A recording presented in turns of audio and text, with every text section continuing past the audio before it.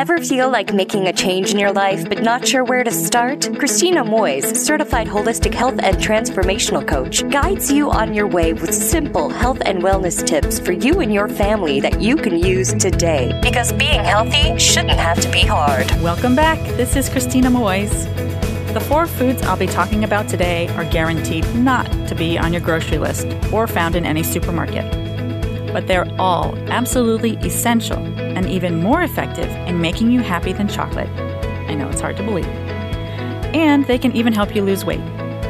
So what are these 4 quote-unquote happiness foods, and why are they so important? When I was a student at the Institute for Integrative Nutrition, this was one of the first concepts we were taught. If you look on my website, supersimplehealthy.com, on the downloads page, you will find a link to the IIN MyPlate document. At first glance, it looks very similar to the USDA's version of MyPlate, which illustrates a dinner plate divided into 4 sections: fruits, vegetables, protein, and grains, with a cup of dairy on the top right corner. However, if you look closer at the IIN MyPlate, you'll notice a few key differences. First, in place of the cup of dairy is a cup of water. Next to it, I like to joke, it's your shot glass of fats and oils. I don't know how else to explain that. And the inner portion of the plate is the same as the USDA's version. But the rim of the plate is the most interesting. There are 4 words written around the outside of the plate. They are relationships, career, physical, and spiritual. These are what we are taught are primary foods. They come before and are more important than the food in the center of the plate, which are referred to as secondary foods. Your relationship, spiritual, physical activity, and career health are those foods that can make you happy or miserable. And what happens when one of those areas is out of balance is that people tend to reach for other substances to fill that void, like food, alcohol, drugs, gambling, sex, or something else, and sometimes to the point of addiction.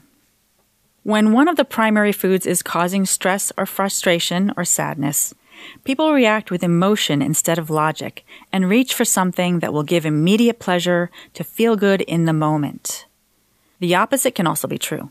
If you can recall probably a really fun date, maybe one of your first dates with your spouse, where you were having so much fun that you just lost track of time and suddenly it's 2 a.m.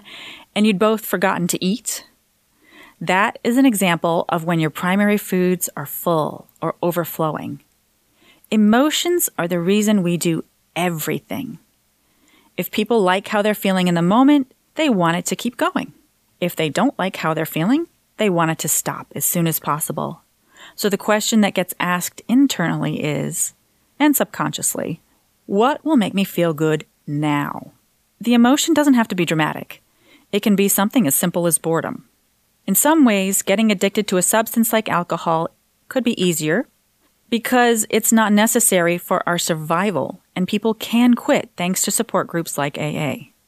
But food is something we need to survive. In this instance, the first step is to become aware that this is even happening.